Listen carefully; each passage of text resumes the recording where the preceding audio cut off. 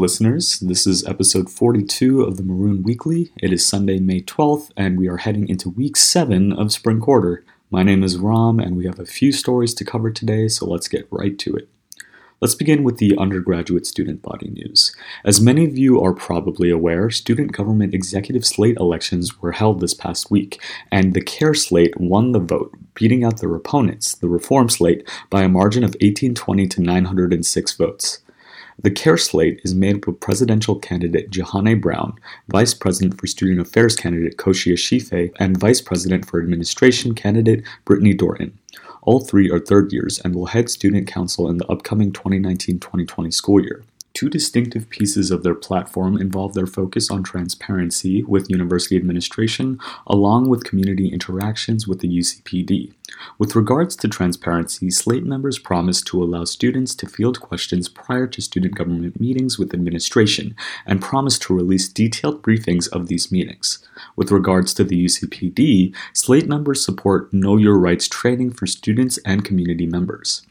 CARE also promised to aid students of color, sexual assault survivors, and LGBTQ students through attempting to create more campus cultural centers, prioritizing useful resources like the Sexual Assault Awareness and Prevention Committee, and promising to create a fund that supports at-risk LGBTQ students. In addition to executive slate candidates, the ballot also contained a referendum that proposed eliminating Student Government's Finance Committee as a permanent standing committee between the College Council and the Graduate Council. The votes on the referendum were overwhelmingly in favor of eliminating the committee. Let's shift the focus to the graduate student body. Last week, we reported on the May Day protests that occurred on campus in which graduate students protested against university policy towards them. In response, Provost Daniel Dermeyer announced a complete internal audit of graduate student payments this summer in an email sent to graduate students on Tuesday.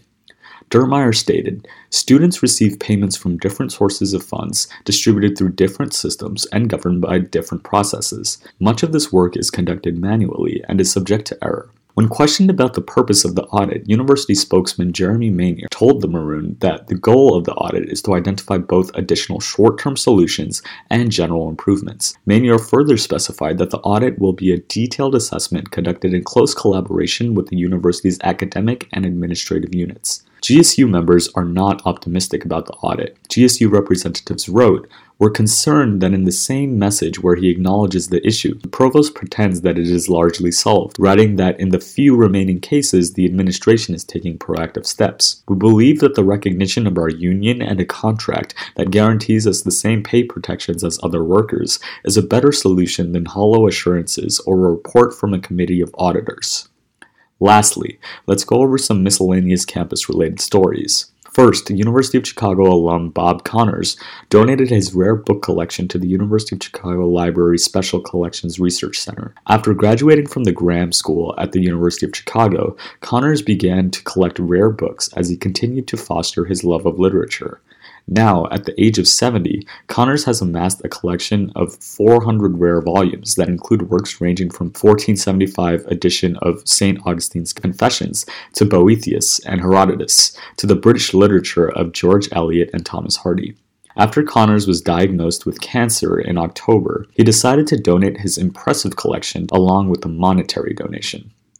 Finally, last Thursday, residents of the Hyde Park and Washington Park neighborhoods gathered in the Washington Park Fieldhouse for a forum to discuss concerns surrounding crime in the area and listen to a presentation regarding burglary prevention.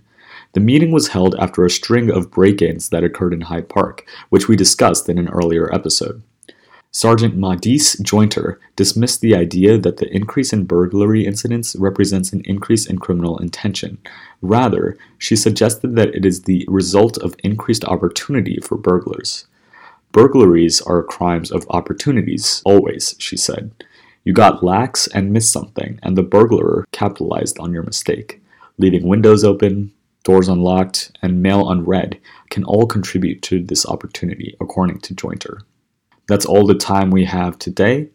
Music for the weekly is provided by Andrew Dietz, Aaron Senden, and Kenny Tabe-Lavega. Thank you to the Logan Cage staff for the provision of the audio equipment. As always, I'm Ron. Thank you for listening, and see you next week for episode 43. See ya.